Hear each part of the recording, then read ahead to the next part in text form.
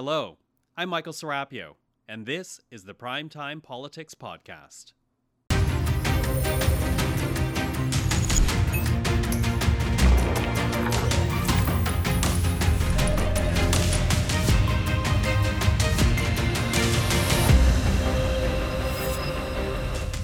Tonight on Primetime Politics, losing control.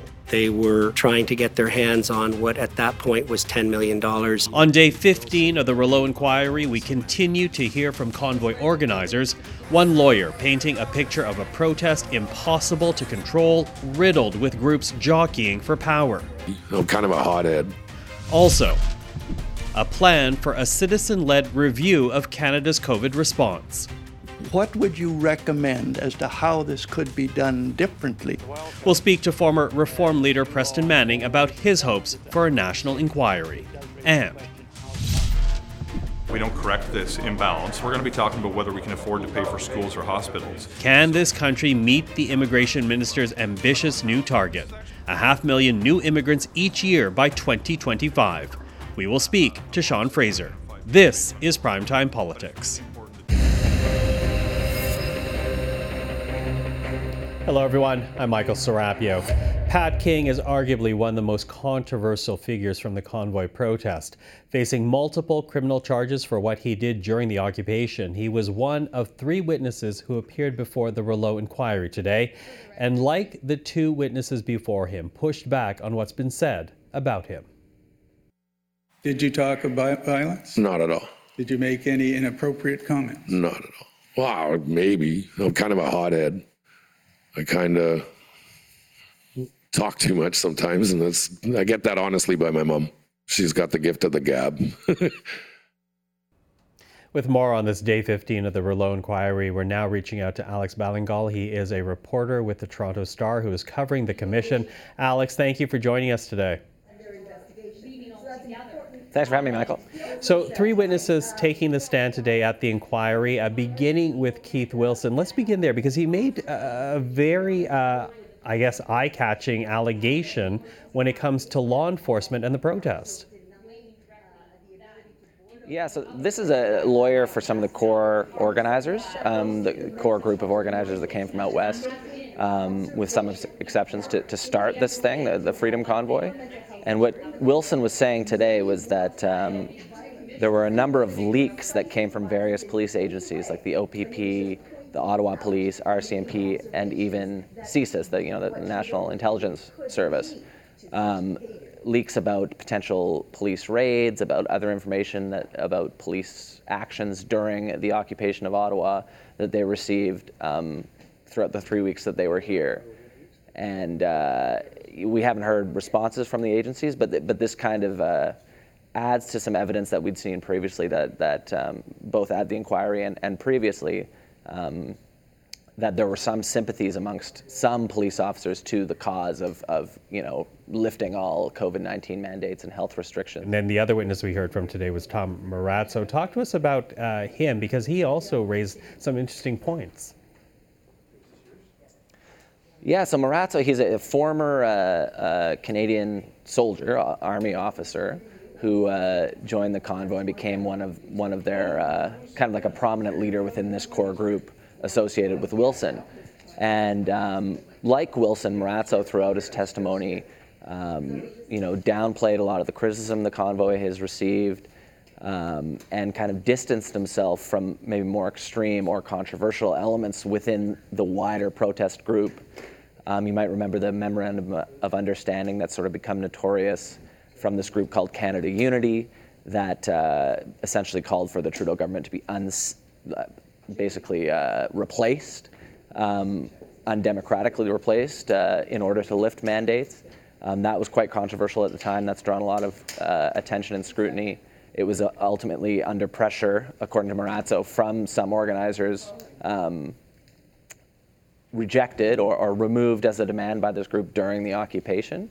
But both Marazzo and Wilson in their testimony today described this thing as legal nonsense and tried to distance themselves and the core group of organizers that they're with from that demand. You talk about distancing themselves. One of the people they were distancing themselves from, both of them, was Pat King, who was the third witness today, arguably among the more controversial protest leaders. Yeah, I think that's definitely fair to say. It seems like there's been an effort from this core group of organizers to create distance between themselves and Pat King. Just before I came on, that they were going through sort of almost like a series of, this is maybe the wrong phrase to use for it, but like the greatest hits of King's controversial statements online. He's this sort of social media influencer for kind of anti-COVID-19 measures world online. He's made a series of racist statements, controversial statements like Trudeau might catch a bullet, and he's been trying to explain those away and say in the Trudeau catching a bullet case that he regrets making that comment. He defended himself, tried to basically explain all those statements, and also he denied a few of the things that some of the other protest leaders had said about him during their testimony. So a little bit combative, a little bit colorful at times, but he's certainly one of the more, maybe more of a lightning rod character in this whole thing. Absolutely. Alex, thank you for this. Really appreciate the time today. No worries, Michael. Thanks for having me. With more, we're now reaching out to security expert Stephanie Carvin. Stephanie, thank you for joining us. Thanks for having me on. So you heard me talking to Alex about Keith Wilson's testimony today, and really his allegation that law enforcement was feeding protest organizers this steady stream of information and intelligence. And for people at home, I do want to play a little bit of the questions that were posed to Keith Wilson at the commission. Take a listen to this scrum.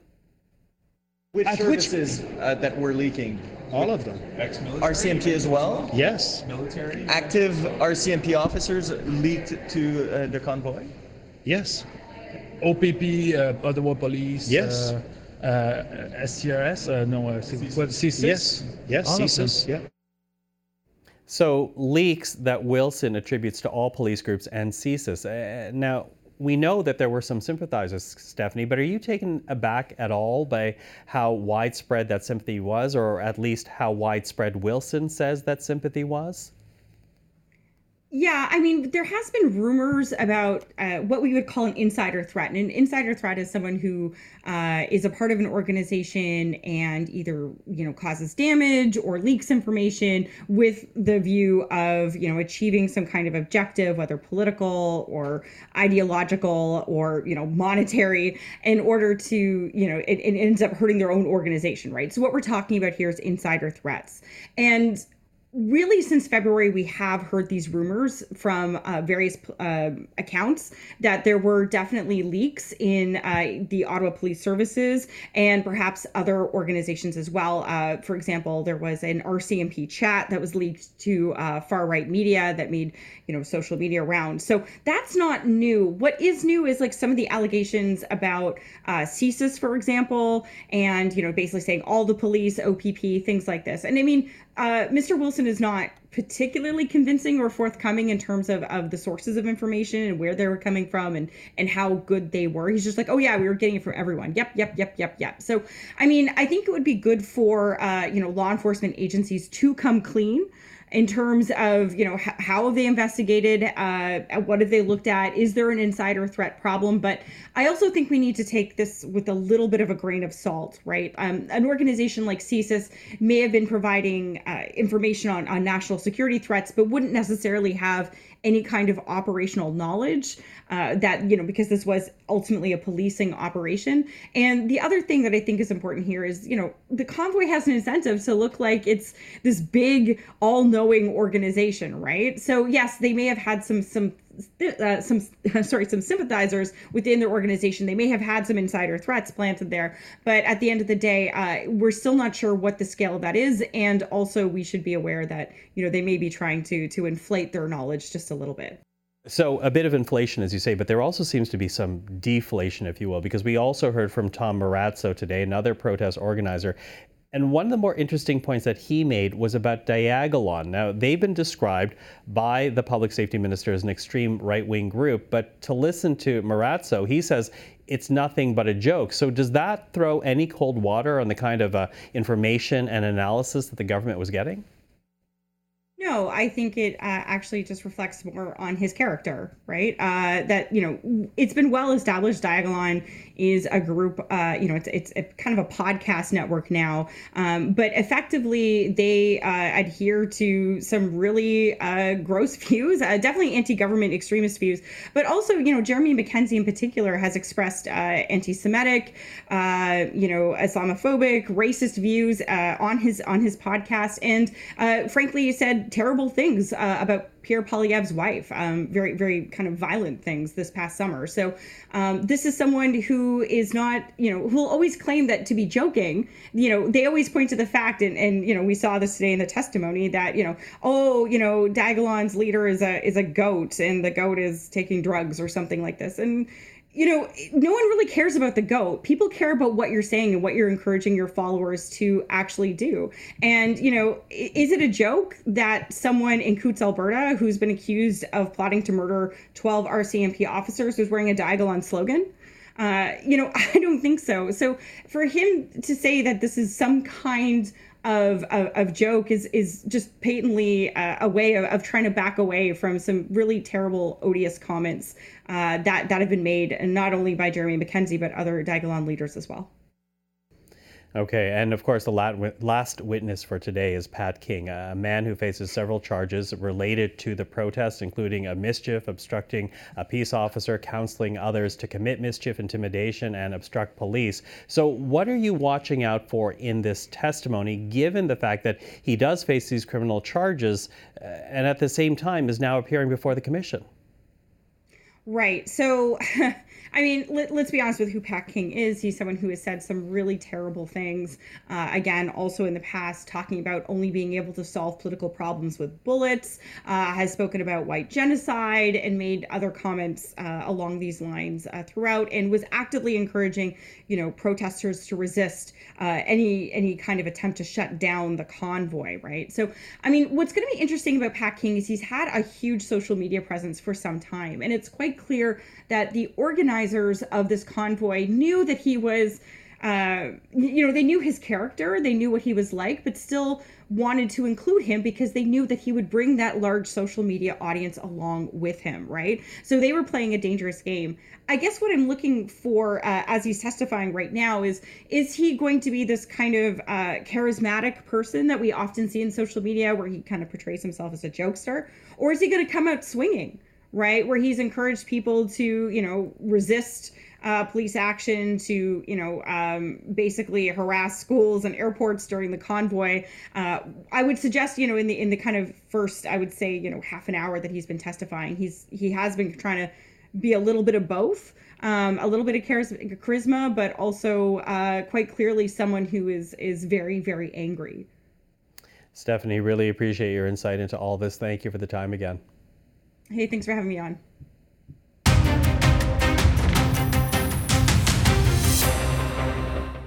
The reaction is generally positive. Stakeholders welcoming the news announced yesterday by the Federal Minister of Immigration that Canada will be opening its doors to more new arrivals than ever before. And to talk about this, we're now joined by the Minister of Immigration, Sean Fraser. Hello, Minister. It's a pleasure to be with you. Thank you so much for having me. Well, thank you for being here. Now, as I said, generally positive reaction, but there are some lingering questions, which I do want to talk about. But first, I want to talk about the need. Why the need to do this right now? You've been talking about a big number here, 500,000 people, nearly the size of a Quebec City or a Hamilton coming to this country every year by 2025. Why the need to do this? Look, the issue is more straightforward than I think some people make it. Canada needs more people. We need more people for economic reasons, and we need more people for demographic reasons. We've had one of the strongest economic recoveries of any advanced economy in the world. And despite the fact that we've recently hit the lowest unemployment level in Canada's recorded history, this summer there was almost 1 million jobs available in the Canadian economy. In addition to the need to bring workers to help businesses succeed, we're dealing with a troubling demographic trend. 50 years ago, there was 7 workers for every retiree. 10 to 15 years from now, we're on pace to have only 2. If we want our conversations about the economy to be about growth and not losing schools and hospitals because we can't afford them, then we need to continue to grow our workforce so we can sustain the public services that we too often take for granted in Canada. The plan to welcome more newcomers to help fill these economic needs is a key part of the strategy to grow Canada's economy forward, not just in the short term, but over the course of the next generation. But again, you're talking about 500,000 new people coming to this country each and every year by 2025. And I do wonder whether or not the system can handle that number. As widely reported, you know this, there are hundreds of thousands of applications right now sitting on desks going unprocessed. So with that kind of backlog, can the system really handle more work, more people coming to this country? So there's a really important distinction that we need to make. The immigration's levels plan that we tabled yesterday deals with permanent residency. Last year, we set a target to welcome 401,000 new permanent residents to Canada, and we exceeded that target by resettling 405,000. This year, we set a target for 431,000, and we are more than on pace to achieve those outcomes. There's no questions that the combined impact of our humanitarian responses to Afghanistan and Ukraine, as well as the challenges that are left over from the immense demands that the pandemic put on Canada's immigration system, have had an impact, but that impact has primarily been felt on our temporary lines of business for study permits and work permits. We're hiring more than 1,000 people to process those cases, relaxing certain administrative barriers, and embracing technology to get those pieces back on track. But those are separate and apart from our permanent residency programs, which we have demonstrated an ability to achieve despite very high levels this year and last year. So I'm confident that we are able to resettle larger numbers of people with our immigration processing. And in fact, increasing immigration levels speeds up processing times because there are some streams of immigration that get more applications every year than spaces have been allocated for. If you have that kind of a circumstance, the only way to reduce those backlogs is to grow your immigration spaces. The answer isn't to shrink them or to close the door. That would actually delay the opportunity for more people to get here. Okay, so more opportunities to get to this country. What about settlement costs, though, and settlement in general? Will there be more money for that? One example is the housing crunch in this country. How do you settle new immigrants in the current marketplace, given that people already here are finding a hard time to find affordable housing? So first, thank you very much for asking this question. So more broadly on the issue of settlement, with increased numbers comes increased funding, and that's baked into the proposal. But on housing in particular, this is one of the areas of the immigration levels plan that we've done the deepest thinking to make sure we do it in the right way. We've made changes to the express entry system so we can better target workers by the sector they're able to work in and by the region of Canada where they are destined to. We intend to do targeted draws to ensure that we can bring more skilled workers here who have the talents necessary to build more houses, not just for newcomers, but for Canadians who've been here for generations. In addition, we're leveraging regional pathways by increasing the Atlantic Immigration Program, the Rural and Northern Immigration Pilot, and the Provincial Nominee Program spaces so we can push people to parts of the country that have that absorptive capacity. It's also really important to understand that not every new permanent resident is coming from another country. Last year, 157,000 new permanent residents were already here as international students before. There's a lot of people here on temporary status that already have a home, that are working in an essential job, and we've made it easier now for them to stay. The combined impact of these different policy choices is that we'll be able to continue to welcome newcomers in large numbers without exacerbating a very difficult challenge around housing. And in fact, if we do it right, we may be able to build more housing stock to alleviate some of the pressures we've been experiencing in recent years. Mm-hmm. Listen, quickly losing time here, Minister, but I do want to ask this because tomorrow is the fall economic statement from your colleague, the Deputy Prime Minister, Chrystia Freeland. Can we expect some money to help with your announcement? If you say that this is an economic imperative, will there be more money to help facilitate your announcement? Well, let me start by saying in last year's economic and fiscal update, we received $85 million to hire more people and change the way we process study permits and work permits and temporary residence visas, among other things. We follow that up by a $385 million to improve client service in last year's federal budget. We're going to continue to make the investments that are necessary to continue to boost our processing capacity so we can shrink the time people have to wait to get to Canada and more people can come. I Any won't new spoil money, though? secrets about what you might find in the fall economic statement. I'm afraid that's a matter of parliamentary privilege. So you'll have to sit with bated breath and wait for the document to be tabled, I'm afraid. Okay, well, you can't blame a journalist for trying. Minister. We all got a job to do. Absolutely. Minister Sean Fraser, thank you so much for the time today. An absolute pleasure. Thank you for your interest. Well, as the Public Order Emergency Commission continues to look at the invocation of the Emergencies Act, one of this country's most established statesmen wants to go a few steps further back. Preston Manning, the former leader of the now defunct Reform Party, says there is a need for an inquiry into Canada's COVID-19 response. Take a listen. Was it the wisest thing to hand the management of this over to the healthcare bureaucracies? When one of the conclusions from the SARS pandemic was that our bureaucracies are not the right people to handle emergency. Is that so? So what's the alternative? What you might get is some of these alternative narratives from the science and medical community who argue that the idea that there's a single scientific narrative with respect to anything is not scientific. Preston Manning joins us right now. Mr. Manning, very nice to see you again. Thank you for joining the program. Okay, thank you for having me. So here you are, not only saying that you believe there needs to be a post-mortem of sorts on the COVID response, but you've also laid out a plan to meet that need. So I'm going to break that up, if you will, beginning with why you think there needs to be an inquiry on the COVID response. Well, maybe two reasons, Michael. One is because a lot of other people think there should be one.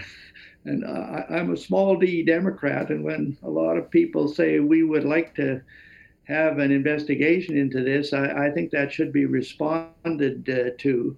And secondly, I have seen some of this public opinion surveying, one of which is on this website that I referred to today, that indicates 74% of Canadians felt they were harmed in one way or another by the health protection measures adopted to cope with COVID-19. This isn't the harms from the virus. These are harms connected to the protection measures that were adopted. So I think those are two good reasons for having this national, independent, citizen-led inquiry into what went right, what went wrong, but more importantly, what can we learn from this? And just very quickly for people who didn't hear the news conference earlier today, the website exactly, what is the address for the website? nationalcitizensinquiry.ca. And people that visit that site will be asked, are you in favor of having this type of an inquiry? And secondly, if you are, who would you trust to be commissioners to conduct this inquiry? And we're trying to get a feel for who people would have confidence in when this inquiry is held. So in your mind, who would make that up? You talked about an inquiry that would be national in scope, one that would be citizen-led. But if you were to lay out a plan here, who would it be? Former judges, health experts? Who exactly would be a commissioner here? That's a great question. And in a way, I don't want to prejudge this, but I have made inquiries along that line myself. And I've got two different types of answers that maybe can be put together. Some people say that what would be most important is the objectivity of these commissioners and that they be distant in a way from particular positions on the issue so that they can be objective. And that would suggest like retired judges or regulatory officials or someone like that. But other people have said, well, maybe that, but there have to be people on that commission that have expertise that can judge the medical side, the scientific side, the financial side, or whatever. And so we'll see what comes in on this website, but you may get suggestions for both. And maybe one way of reconciling them would be to have a chief commissioner that's basically a objective, more distant party, but other commissioners who do have expertise in these particular areas. But we'll really have to see what people themselves, I'd go with, if there's somebody that people have great confidence in, I'd I'd go with whoever they have the most confidence in. Mm-hmm. Now, interestingly, this is, as you say, citizen-led. So that would not actually, or this would not actually be a commission of inquiry that would be covered by any Canadian statute or Canadian law. So how would it actually work? Who would come forward, do you think? Do you think you'll actually get the kind of information that you're looking for if what you're trying to do is do a postmortem on official response? Well, I think the people that are most likely to come forward are the people that have suffered harms from these protective measures and feel strongly enough about it that they'd be willing to tell their stories.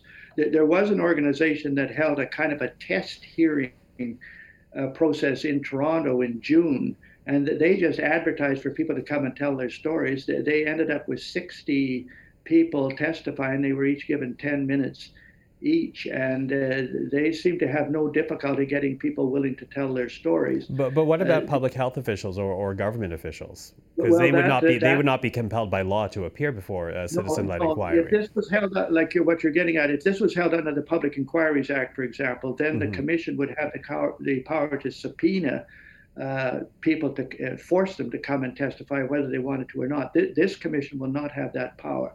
What it can do is it can invite those people to testify.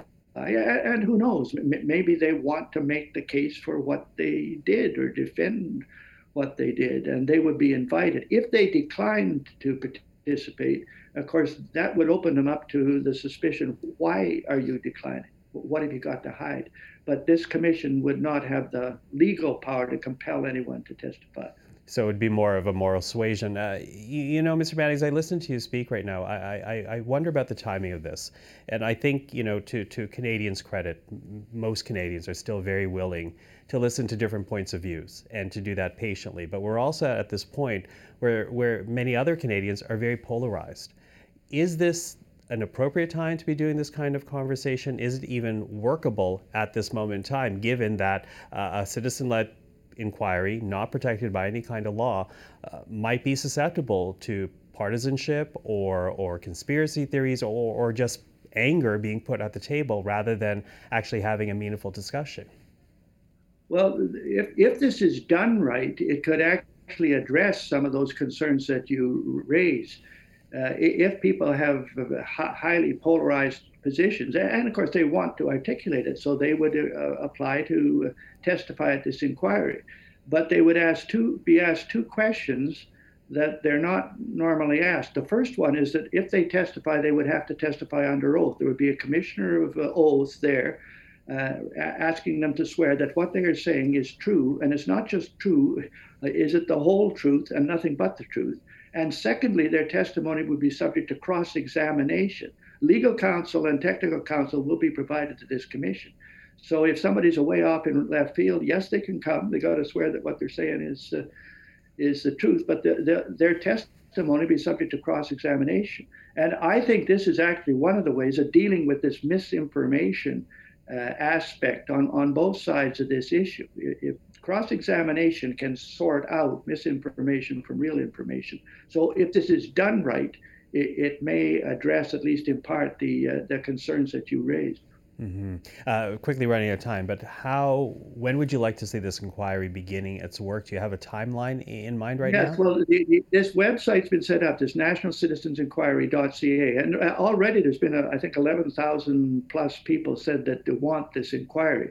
But this website will be open for November and December, trying to get support, these suggestions for commissioners, and also trying to raise money because this thing has to be financed through contributions.